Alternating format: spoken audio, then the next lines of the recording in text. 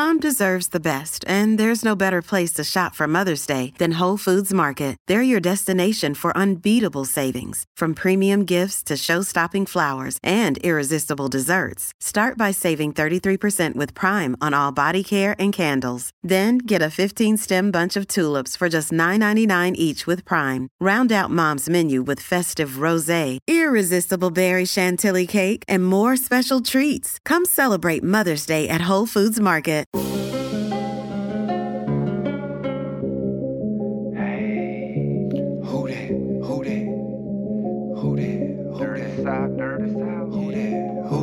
Let's go.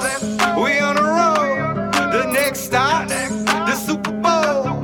Hell yeah. You know we on. We built to do this all night long. Who that say they gon' beat them Saints? They a lie. They can try, but in the dome we know they ain't. Let's go. We on the road. The next stop, the Super Bowl.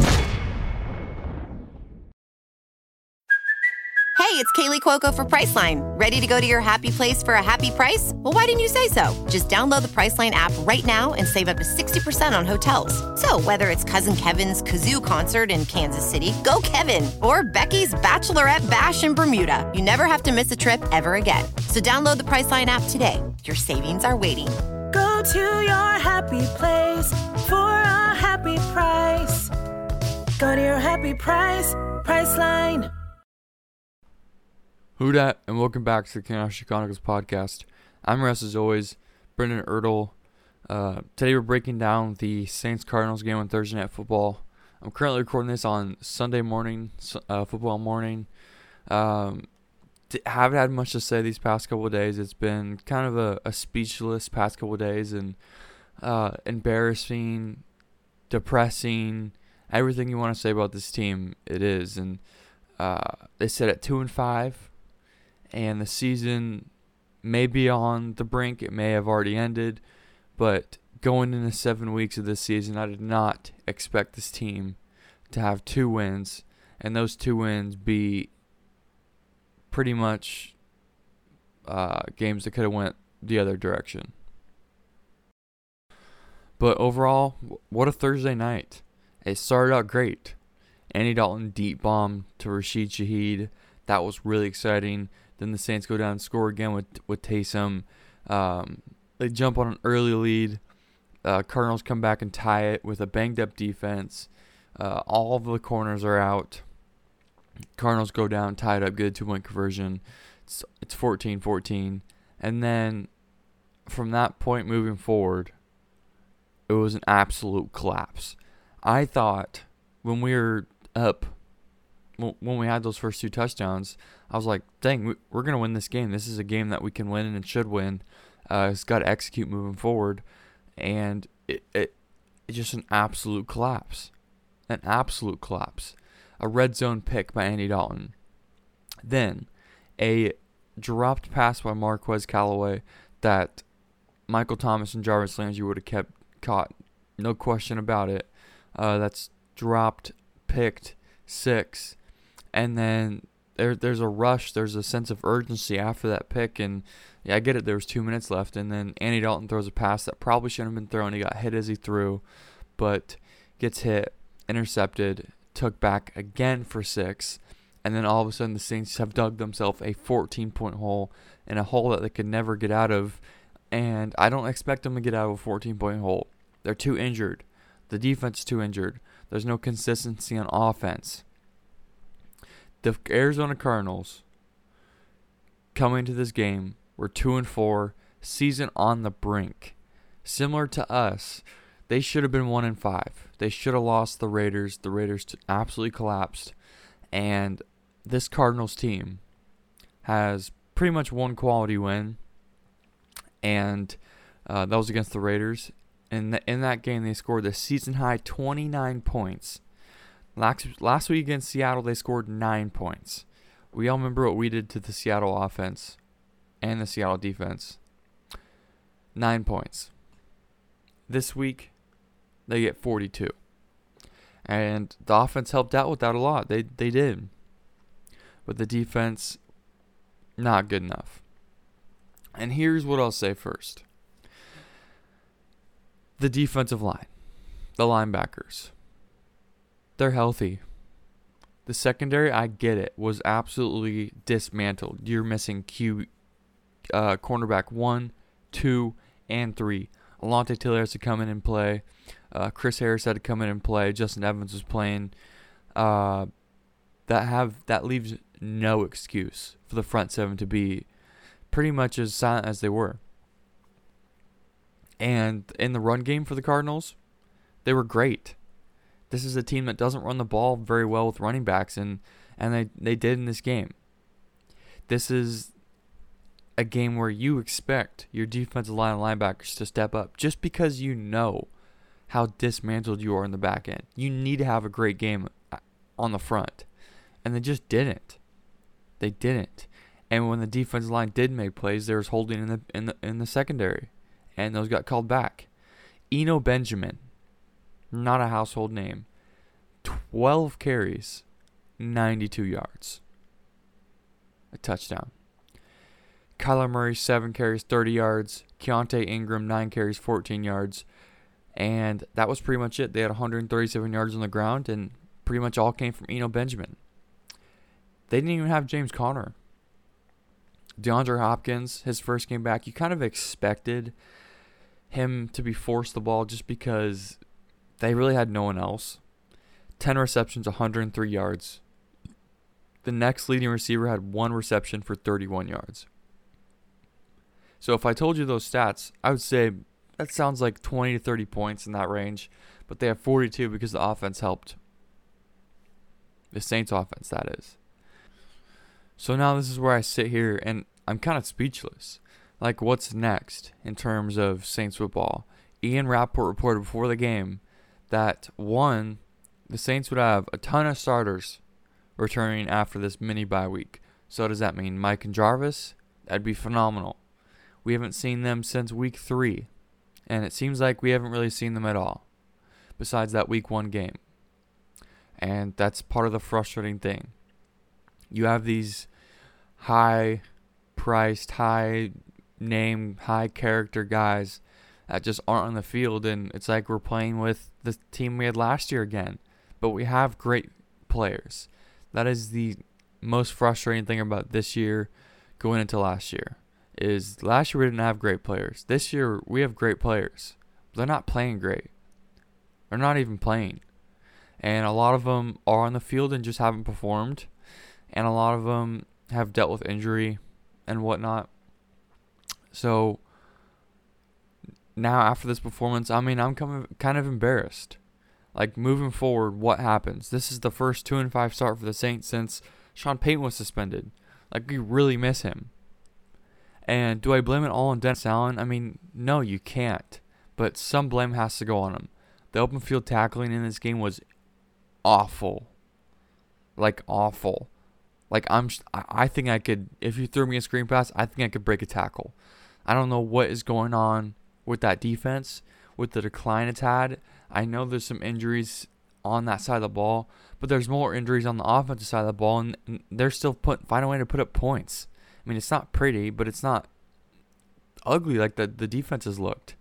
I mean, you expect, and I've always been the Saints defense line believer. I've always been a Cam Jordan believer. Always been a Marcus Davenport believer, because when you turn on the tape, it does flash. It does show that Davenport's getting pressures, Cam's getting pressures. They're stopping the run. It looks good. This game, none of it. Not much pressure. When there was pressure, obviously it got called back from holding because the defense had to hold to give the defensive line any kind of time to get there. Stopping the run was non-existent. And now I sit here and say the defensive line is becoming a huge issue. Running the football, passing the football, they're just starting to get gashed. And it's teams that you don't expect to do it to them. And before the season even started, we said this defense will go as far as the D-line will take them. And it hasn't changed from last year. The defensive line was great last year. They dominated. There was a point in the season where they weren't as good, and then they flipped on the switch, and they were phenomenal. We haven't seen it at all this year. Like, at all. And Davenport, I get it. There's games where you're not gonna get a sack. There's games where you're unlucky. There's pressure elsewhere, and someone else gets a sack, or the ball comes out, or the plays go in the other direction. I'm tired of the excuses with this guy. I'm tired of him. We need to see like stats. Like every other team that isn't good is getting production from their good players. Brian Burns is one of the hottest trade target names right now. He's getting stats. Davenport's not. Cam's not. Peyton Turner's not even playing. Like, I'm tired of making excuses for these guys. We should very well be 1-6. We should have lost to the Falcons. And we could have lost to the Seahawks too. Extremely frustrating. You expect these big name players to go out there and play well, and we just haven't seen it at all. And we're becoming kind of an embarrassment in this league. Like, I don't want to play on primetime. I don't want to be embarrassed moving forward. And I'm sure a lot of you are embarrassed as well. That's why I was kind of speechless. Thursday night, we look like that. Like, that's what we look like. And we scored 34 points. But it didn't look pretty. Didn't look good. Andy Dalton, Ian Rappaport also before the game.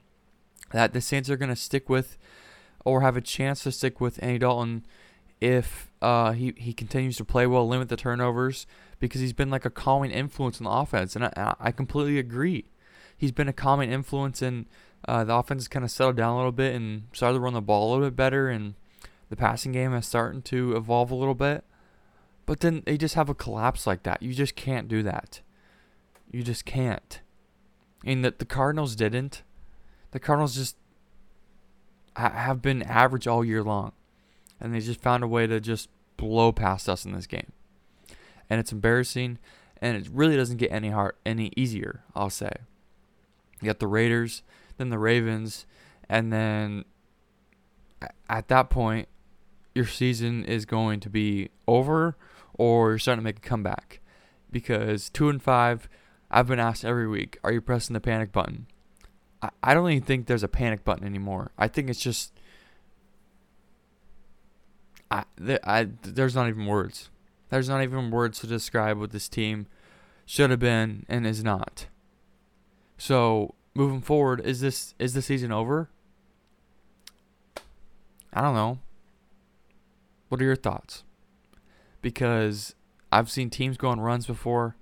The NFC is weak, but I keep saying that every week. And if I had faith in this team to do it, sure. Like, if they come out and beat the Raiders and Ravens, that'd be phenomenal. And that'd be like season changing. But then they're only 4-5. You know what I mean? Like, those would be 2 A+ wins. But then you're sitting at 4-5 still. You're not even at 500. You've dug yourself this extremely deep hole. Extremely deep. And now you sit at the point where fans want to trade players. I kind of want to trade players. It doesn't make sense to trade players. And the frustration around all this doesn't get any better when you traded your first round pick to the best team in the NFC. So, no, you're not going to tank. You cannot tank. You can't let another team have a top 5 pick because your season just went south. They got to find a way to start winning. They have to find a way. Now, Adam Schefter didn't really report anything, but he kind of mentioned that the Saints could be a team that could be trading players. And he mentioned Marcus Davenport. If they want to stockpile some picks, that makes sense for them because they're obviously thin on picks. No first this year, no second the year after. Because they moved up and got Olave. They moved up and got the extra first. So, do the Saints do that? They could if the price was right. But the dead money cap hit with most of these players that would have value on other teams is just too immense. So I think it would have to be a more beneficial trade package for the Saints to move a guy like Davenport just because his cap hit. If someone would call about, Andrews Pete or Cam Jordan, I just don't think you can do it just because the way the money is set up in their books. So they've dug themselves a hole, and there's no excuse moving forward. You gotta start winning. And if you get Mike and Jarvis back next week, that'd be phenomenal. But how frustrating has it been that all last year, no Michael Thomas. We're sitting here with Marquez Callaway. We're sitting here with Traquan Smith. And then we go out and get Olave, Mike Thomas, Jarvis. And it feels like 90% of the games that we've played has been Traquan and Marquez Callaway and Olave. I think Olave's been our best player. I'm not going to justify trading a future first, especially when your seasons look like this. But I think what you got, like they had to hit on those picks last year. Those being Olave and Penning. And I think Olave's a home run. I think he's been your best player. And I think your two best players have been Olave and Pete Warner. Two Ohio State kids. And consistently, Olave's been open. He's made catches. He leads almost every wide receiver category on the Saints. You just didn't really expect that. I kind of expected the depth chart to look more in favor of Mike and Jarvis just because they're veterans and you can't expect a rookie to take on this huge role. But yet here we are, Olave carrying the shoulders of Mike and Jarvis because they're injured. And that's okay if they're injured. But it's just frustrating that we're here in this spot again. Could the season look different if we didn't have these injuries? If Lattimore played this game? If obviously we've had the wide receivers. If we had the cornerback depth, we'll be looking at a different season. I mean, maybe. We could maybe be closer to 500. I don't think it'd be like a total flip of the switch and be 5-2 instead of 2-5. But I think you got some major questions moving forward. And the preview for this next podcast is going to be the Raiders one. And we're going to have to talk about who starts a quarterback. And I don't know. I think you have to give Jameis a shot. I think Andy's been good, but he hasn't done anything to keep his spot moving forward. I mean, he had 3 picks. So what does Andy do now that Jameis doesn't? Because Jameis can really work the 2-minute drill, and it seems like we've had to do that a lot this year because we've been down so much.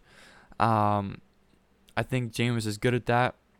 I think he has value in the deep passing game. I think he's looked good with Olave. In terms of long-term future, I don't think your quarterback of the future is on the roster. And we better hope and pray that Sean Payton comes back and we can get a really good return for him, or it's not going to be looking good moving forward.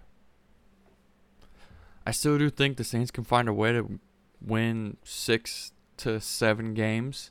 I mean, they only have to win 4 more games to get to 6 wins. So I hope to God that they can, and they should, when healthy. Hopefully this team can make a little bit of a run. Hopefully they can at least get things back on track and not be one of the top 10 worst teams in the NFL. That'd be nice. Even if they don't get to the playoffs, if they show some improvement, if they continue to get better, that's all I really care about at this point. Thank you guys for tuning in. We'll have a preview this week for the Raiders Halloween game. That'll be exciting. Hopefully we can get the team back on track. And as always, I appreciate you guys' love and support, and I'll see you guys next episode. Who dat? Who dat? Who dat? Dirty South, Dirty South. Who dat? Let's go. We on the road. The next stop, the Super Bowl. Hell yeah. You know we on. We built to do this all night long. Who that? Who that say they gon' beat them Saints? They a lie. They can try, but in the dome we know that.